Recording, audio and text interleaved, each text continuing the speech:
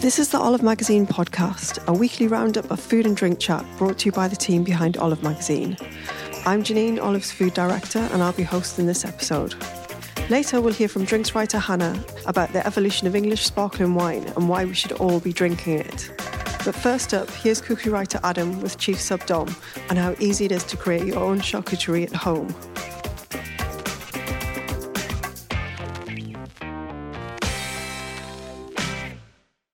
Hi guys, I'm Adam, Olive's cookery writer, and I'm here with Dom. Hello. And we're here to talk to you about charcuterie, because in the February issue of Olive Magazine, me and Dom, who are big charcuterie fans, decided to make some and then obviously document the recipes and show how easily and achievable it really was. Yes, so if you love charcuterie and you enjoy a bit of a project, we've got 3 recipes for you just to show just how easy actually making charcuterie can be. Doesn't cost much money, you don't really need any specialist equipment. All you need is a free afternoon and a good amount of patience. Yeah, patience is key, isn't it, really? Yes, it is, yes. But we've got ones that just take 2 or 3 days, another one which lasts a bit longer. What we'll do is we'll just introduce you to the 3 that we've tried, give you an idea of how you make them and what you end up with at the end. Mm-hmm. So the 3 that we've made are a beef jerky, a duck ham, and a bresaola. The jerky and the duck ham take 2 or 3 days. The bresaola, you're going to need 4 or 5 weeks. Yeah, I think that's basically when we set out to write this little thing. We wanted to make sure that there was something short-term and like a longer-term project. Obviously, I don't know, like patience is key, but it's nice to be able to do, like, show these techniques and things that we're doing in a short space of time and a longer, like more, drawn-out thing. And we also did like a few different techniques. So for the duck ham, it's like a dry curing technique where you basically just like get raw duck breasts, slash the skin, mix it's salt and sugar with like whatever botanicals and herbs and spices and everything that you want, like orange peel, star anise. Then put the breast skin side down into a container on loads of salt, then more salt over the actual like flesh of the bird as opposed to the skin, and leave it for like 3 days, and then wash it off and thinly slice it. Mm-hmm. Yeah, it's really delicious. It kind of resembles prosciutto in the sort of texture and its appearance. But what's really nice about duck ham is the fatty skin that's left behind. Yeah. It gets like a really nice sweet flavour. Yeah, it really sweetens, doesn't it? It's kind of strange. It's almost like I suppose like cooking it really, but you obviously don't get any crispness, but you just get that intense sweet fatty flavour, and also it takes on like all the herbs and spices and everything really well. And we thought that was a good one because that's more of, as opposed to like charcuterie just on a board like eating it. I mean that's quite. You can use that in loads of different things, like, you put it in salads and like more of like, you could add that then to a recipe as opposed to just eating it. Yes. So we thought that one was quite good because it was a bit more versatile in its use. Dead easy. You just need to basically leave it in the fridge for 3 days. There's not really much care required of it. Yeah, you don't have to turn it. You don't have to literally just plonk it in, forget about it for 3 days. Well, not forget about it, but just, leave it for 3 days. and then wash it off and, you dry it off and then just really thin it, slice it as thin as you can, really. Mm-hmm. The other one we did that was took a similar amount of time is beef jerky. This is classic beer snack.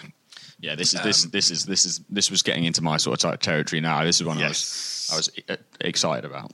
So we ended up with a huge jar of beef jerky, which the team ploughed through in next to no time. Literally next to no time. Yep. So it's not the prettiest looking thing once it comes out. It looks a bit like a sort of mummified shoelace. Yeah, that's a good description. A bit dark and shriveled up, but trust us when we say it tastes absolutely amazing. We used lots of soy, didn't we, with this one? Yeah, that's the thing. That's what gives it the sort of that dark colour. And Worcester sauce. Yeah, loads of Worcester sauce. It's basically so the cut we used was bavette. Why did we choose bavette?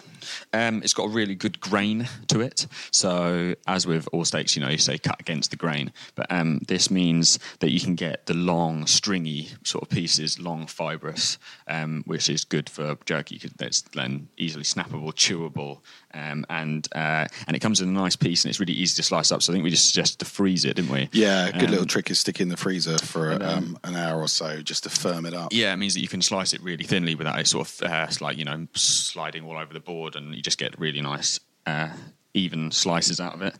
And then it's a couple of days on a marinade of just, like you said, soy, Worcester sauce. And then I think the really cool bit for me was the air drying after the cure. Yeah, this is a bit of a way to fast forward it. I think traditionally you'd sort of hang it up to dry, probably in just a well-ventilated spot somewhere. But actually the method we've got is you basically hang them in a really low oven with the door slightly ajar. Yeah, fan oven's important, isn't it? It needs that movement of air.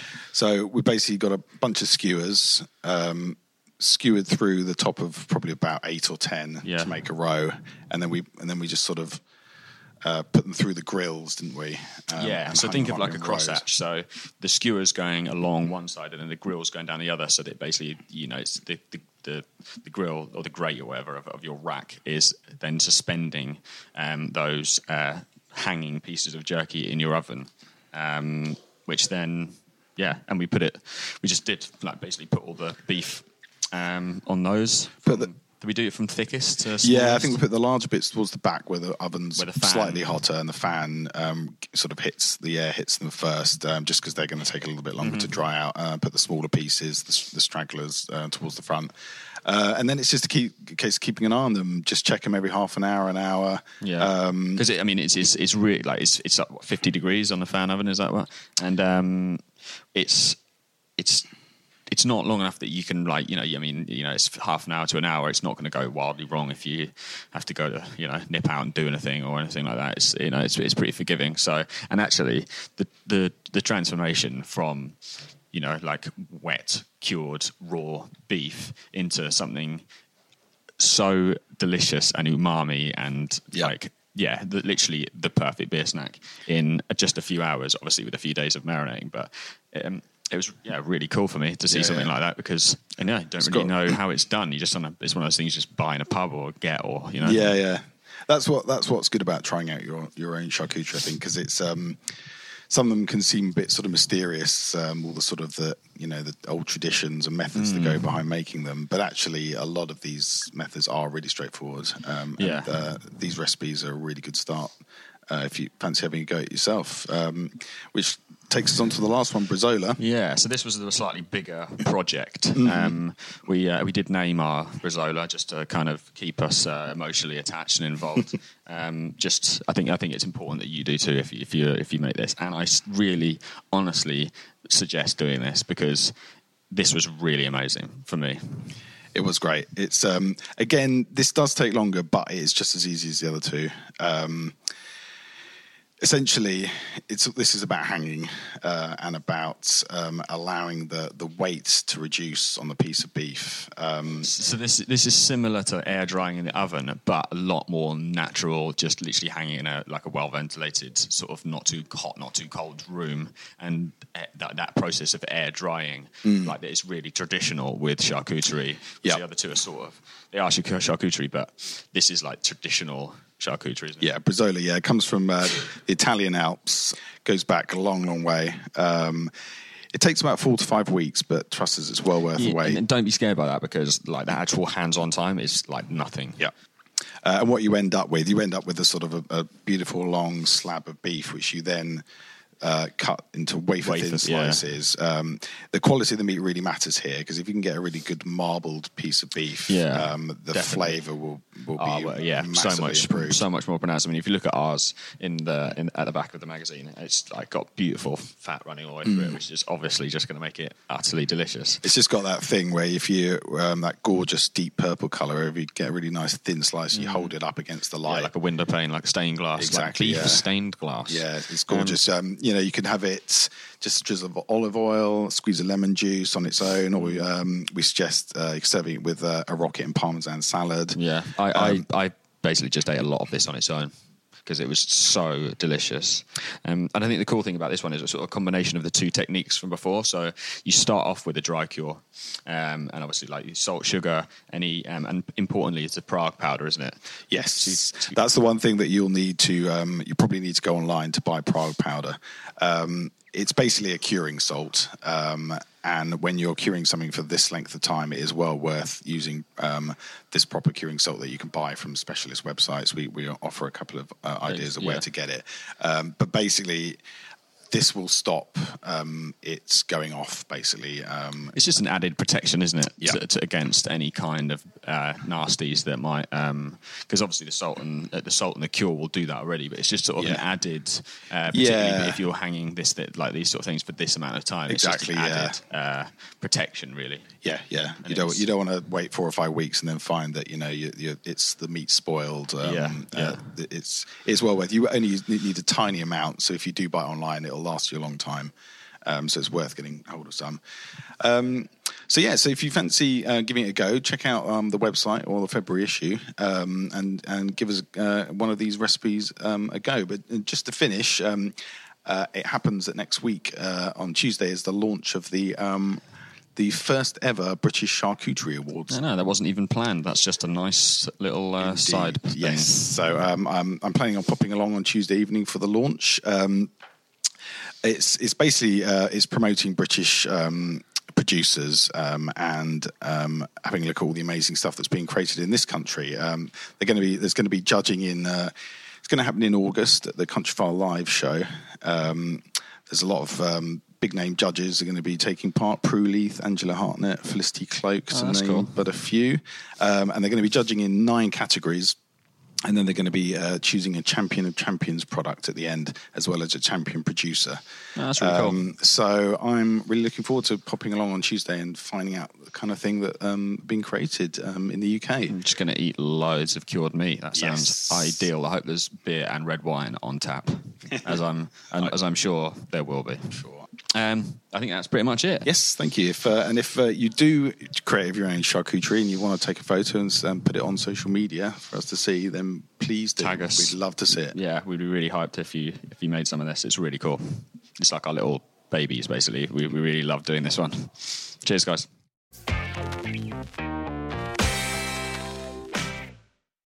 I'm here with Mike Wagstaff from Greyfriars Vineyard. And we're here today to chat about English sparkling wine, which seems to be having a bit of a moment over the last few years. Sales are increasing, demand is increasing. I think there's something like over 500 vineyards in the UK. That's absolutely right. I think at last count it was 500 vineyards, but of those only just over 100 actually make their own wine. So the rest are either contract growers or have their wine made for them by somebody else. Greyfriars there's actually been a vineyard on site at Greyfriars for almost 30 years. It was planted in 1989 by our predecessors as what I can only describe as an eccentric experiment. Yes. They planted 1.5 acres, about 1,500 vines. And after a couple of years of experimenting with some of the sort of German hybrid varieties, settled on what was there when we took it over, which was mostly Chardonnay with some Pinot Noir.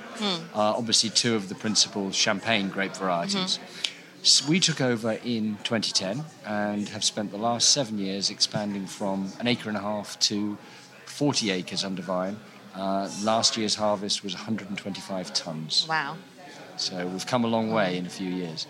But, English sparkling wine is booming, I guess is the right word, but it's from a very small base. Definitely. We still probably only produce a few million bottles, which sounds like a lot if you're thinking about drinking it yourself. Yes. But, of course, compared to UK's sparkling wine and champagne consumption of about 100 million bottles, plus another 50 or 60 of Prosecco, it's a drop in the ocean.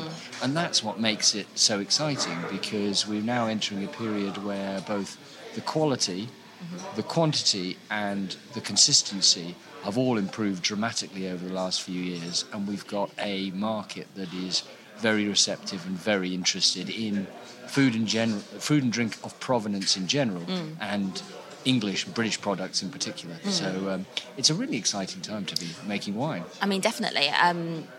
Obviously, Greyfriars has won numerous awards, and we're seeing English sparkling wines beating champagne in blind tastings. So the quality of the product is really sort of beginning to be acknowledged by the wider world. So I've been doing a bit of research recently into emerging wine regions, and sort of in terms of things like climate change and changing weather conditions, what role has that played in sort of why we're able to produce such amazing wines? I think there's 3 or 4 factors that have turned England into a great potential wine producing area. The first is climate change. Undoubtedly, even a small warming has moved the northern limit of where you can grow grapes commercially forward from somewhere south of the Channel to where it is now, which is probably somewhere between Oxford and Birmingham. So that's the first thing. We're also in an astronomical cycle, which is related to the orbit of the Earth around the Sun, which means that we're in a warming trend. And we're now in the third period where you've been able to grow grapes and make wine in England, in Britain. The first was during the Roman period, the second during the early medieval period, and obviously everyone knows of the mini ice ages of the 16th and 17th century. Yes. We're now coming out of that, so we're seeing a warming trend, which is actually, the cycle's named after a couple of Serbian astronomers whose names I can't even pronounce. But that would suggest we are in this part of the world, in a warming trend over and above global warming or climate change. We've also seen improved plant science, so people understand better how plants work and how grapes ripen. And so the improvements in both genetics, in terms of isolating clones that are suited to our climates, trellising and planting, means that we're now getting more efficient grape growing and winemaking. And the third is that people stopped focusing on still wine and started focusing on sparkling wine. It is no coincidence that Champagne is the most northerly wine-producing region in France, and that's fundamentally because to make great sparkling wine, you need slightly less ripe grapes than you do to make still wine. And the English climate is now perfectly suited to making world-class sparkling wine. While we're not quite as warm as Champagne, our longer growing season allows more time, about 4 to 6 weeks, for the flavours to develop in the grapes. Okay. And so what we lose on a little bit of ripeness, we make up on general flavour development. And all of that there was a light bulb moment about 10 or 15 years ago when people thought, hang on, why are we banging our head against the wall trying to make still wine, which we can do intermittently? Let's focus on sparkling wine. And that was really the genesis of what is now a booming industry. However, because I know sort of across the world, wine yields have been down, for various weather-related, climate-related reasons. Has that had an effect in England? Have yields been down? Have they been unaffected? We are at the margin of where you can grow grapes, so the volatility in both ripeness and yields every year is probably more extreme than you would see in any other area. You see in the press that if yields of New Zealand Sauvignon Blanc are down 30%, the growers declare it a national disaster. If it was only down 30%, that's within the accuracy that we can predict in this country. The last couple of years, we have been hit by frost in 2016 and 2017, together with challenging growing conditions, dampness, poor fruit, etc., all that kind of stuff, which meant that we've had a couple of years of low yields, but against a rapidly increasing stock of producing vines. So the production probably hasn't gone up as much as it would have done, but it's certainly not gone down, I don't think. I think if you're in England, it's always we found now after 7 harvests, that it's a white knuckle ride all the way to the last day of harvest. There will be things that go wrong, and you're just hanging on by your fingernails by the end of it, but somehow it seems to come good at the end. So that's just, if you can't deal with that nerve-wracking ride, you better not grow grapes in England. Yeah, well, it must be really exciting. So you use the classic champagne grapes, so like Pinot Noir at Greyfriars. I know that other vineyards have used sort of slightly more unusual, like Seyval. Is that right? Seyval is very commonly planted in England, originally to make still wine. And the reason for that is it ripens and it's disease resistant because it's a hybrid grape variety. it's a perfectly fine grape variety, but the best sparkling wines in the world are pretty much universally made with the 3 champagne grape varieties. So over 90% of our plantings are the 3, Chardonnay, Pinot Noir and Pinot Meunier, but we have a few plantings of 3 other varieties. So we planted some Pinot Gris in 2012 as an experiment because we like drinking it, and we make a little bit of still wine out of that. I noticed, yeah. We also have some Sauvignon Blanc, and we produce 2 wines with that. One is a sparkling Sauvignon Blanc, and we're the only producer in England to make I've never actually had a sparkling. I've never come across one. Well, by a coincidence, as of next week, they're going to be serving our sparkling Sauvignon Blanc by the glass here in the Coral Room. Yes, well, so we're recording this podcast here at the Coral Room at the Bloomsbury Hotel, and it's kind of known for having a very long, extensive list of English sparkling wines, which Greyfriars does appear on, but it's almost 30 wines on there, which again is something which is really just reflective of how much people are paying attention, to English sparkling wine. Something else I wanted to ask, you kind of talked about it a little bit earlier, but so still wines are more challenging to produce. English red wine, is that ever going to be a thing, or is it just not? There are a few possible? people that have made red wine. Some of it's made from German and hybrid varieties, which is red, but it's always low alcohol, maximum 11 or 12%, which doesn't give you much body. But there are 2 or 3 people who regularly produce a Pinot Noir, which I think it's good and it's getting better. But I have to say, from my perspective, I don't think, from a cost perspective, we can ever produce a wine that would be better than a comparable New Zealand Pinot Noir or a Burgundy at the same price. So to me, actually, let's stick to what we can make world-class, amazing wines rather than waste our valuable Pinot Noir grapes to try and make a facsimile. Yeah. Do what you do best. Red. Do what you do best. But that's the same everywhere in the world of wine. Definitely. Right, so we've got some Greyfriars wines to have a little taste, and Mike can talk me through each one. Which ones do we have here now? We've got 3 of our signature wines. These are all vintage wines. So the first wine that we're pouring now is our classic cuvée. By the name, you can expect you won't be surprised to know that this is a blend of all 3 champagne grape varieties. For those that are interested in the technical detail, it is Chardonnay led, so it's just under 50% Chardonnay, 36% Pinot Noir, and 16% Pinot Meunier. It's from 2013, which was the first year that our new planting started producing fruit, and it's now had 3.5 years in the bottle, fermented in tank, and like all of our wines, it's relatively low dosage, low levels of sugar in the dosage. This particular wine only has 5 grams per litre. Okay. We like our wines on the dry side, but also we like to let the fruit do the talking rather than the sugar. So anyway, shall we try it? Definitely. Wow. This is showing particularly well at the moment. We started releasing this wine about 15, 18 months ago, and it's just got better and better. It won a silver medal in the Decanter Worldwide Wine Awards. And in fact, to be honest, I've got even higher hopes for it this year because it's got a year's more maturity. I think this is a great wine which really shows what we're capable of producing in England. So.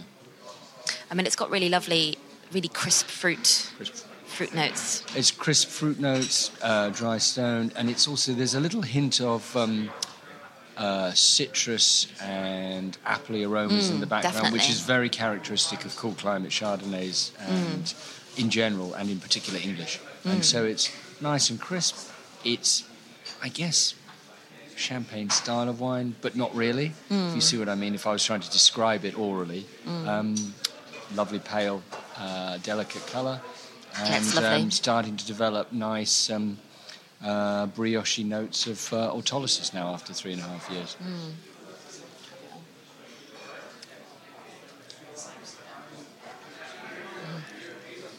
Yes, it's delicious. It's kind of perfect for this sort of spring's emerging.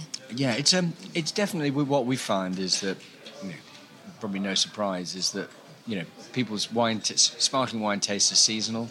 So summer, pink tends to be much more popular, and in winter people focus on the white and more traditional style of wines, which seems to go down very well. And I'm really, really pleased with this. For our first blend that we produced, I think it's an amazing wine. Yeah, it's unbiased. lovely. Well, I liked it. I think it really, these kind of pale, early English sort of springs, where kind of the sunlight's coming out, but it's still a little bit chilly. I think this kind of wine really suits this time of year, just in sort of how clear and crisp the flavours are. Okay, so what's next? The next wine we're going to serve is we'll move on to our Blanc de Blanc. Okay. As you would expect, Blanc de Blanc, a white of white, so it's a white fizz made from white grapes. In this case, it's 100% Chardonnay. Okay. This wine is a little bit different in the winemaking technique. It's from 2014.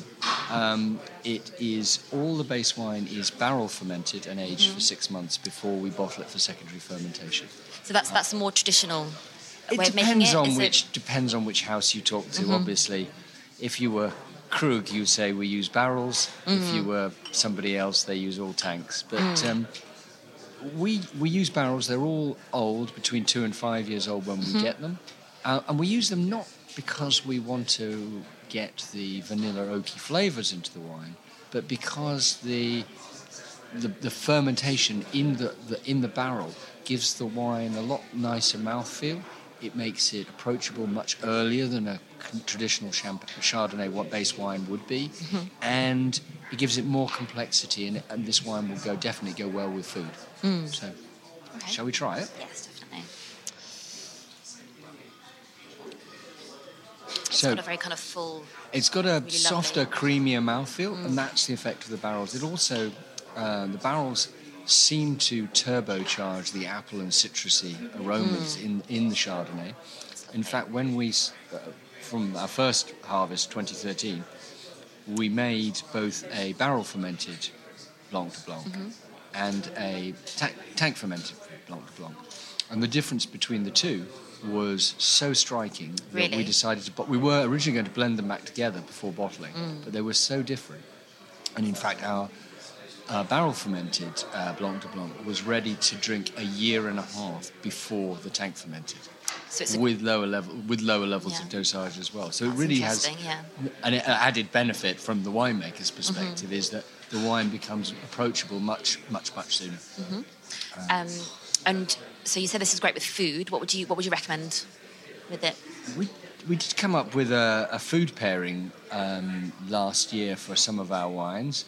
The classic cuvee we suggested would go really well with fish and chips. Oh, great. Good. Our rosé, which we'll try next, would go really well with smoked salmon.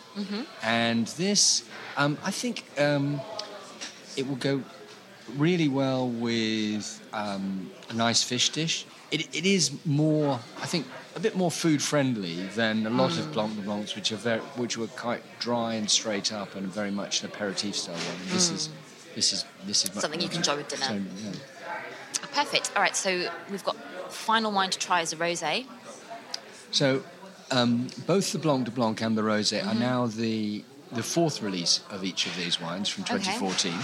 So in 2011, from our first harvest, we managed to produce a grand total of 450 bottles of our rosé, which was the first wine that we made. Just to show how much we've grown, we bottled 13,000 bottles last year. These two wines are very much our signature wines. The Blanc de Blanc last year, the 2013, won a gold medal in the Decanter Worldwide Wine Awards, which we were absolutely flabbergasted by. Amazing. The rosé, which we'll taste in a second, won a silver for the second consecutive year.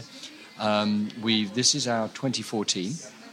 This wine is 90% Pinot Noir and 10% Pinot Meunier. In 2014, the Pinot Meunier was particularly ripe and fruity. And when we were putting the wines together, we found that adding a little smidgen of Pinot Meunier added another fruity dimension to the wine. The previous vintage has been 100% Pinot Noir and really added something super extra to it. It also is very, very low dosage. This, I think, is 4 or 5 grams per litre. The 2013 was 3.5 grams. So you think it should be very dry, but it's not. The fruitiness of the berry flavours of the Pinot Noir really come out. And for those of you who are not here, you can see it's got a very delicate pale colour. Yeah, it's very subtle. It is very subtle. It's almost like golden. Golden, like and rose, under like artificial gold. light, you could almost be confused into thinking that it's a sort of slightly dark white wine. And the reason for that is that we make our wine using the Seigneur method. So we don't blend a red and a white base wine to make the final blend. We make a rosé base wine and then ferment that. This wine is... How do you, if you don't mind me asking, how do you make a rosé wine? You basically, what we do is we crush and destem the grapes, and then we soak them in the press for about 2 hours on their skins to get some colour extraction, in exactly the same way as you would do making a rosé still wine. That is enough to give you colour, but not the tannins and textures that you get with a red wine.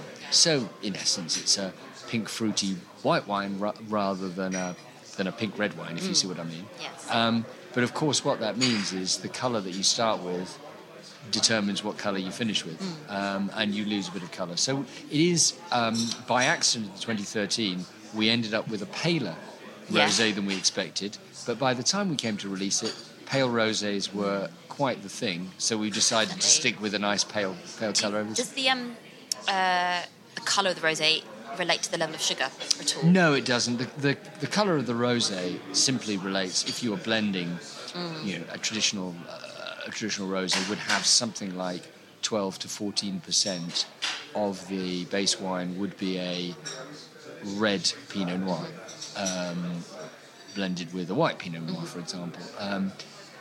So it doesn't have a relation to the sugar. It's of course, the reason they do that in Champagne is because every house has their own traditional colour, and they want to make sure that it's consistent, and when you pop it, you get the colour that you expect. Exactly. Doing it our way, we do get variations, but that's what makes life interesting. Definitely. Well, let's try this out.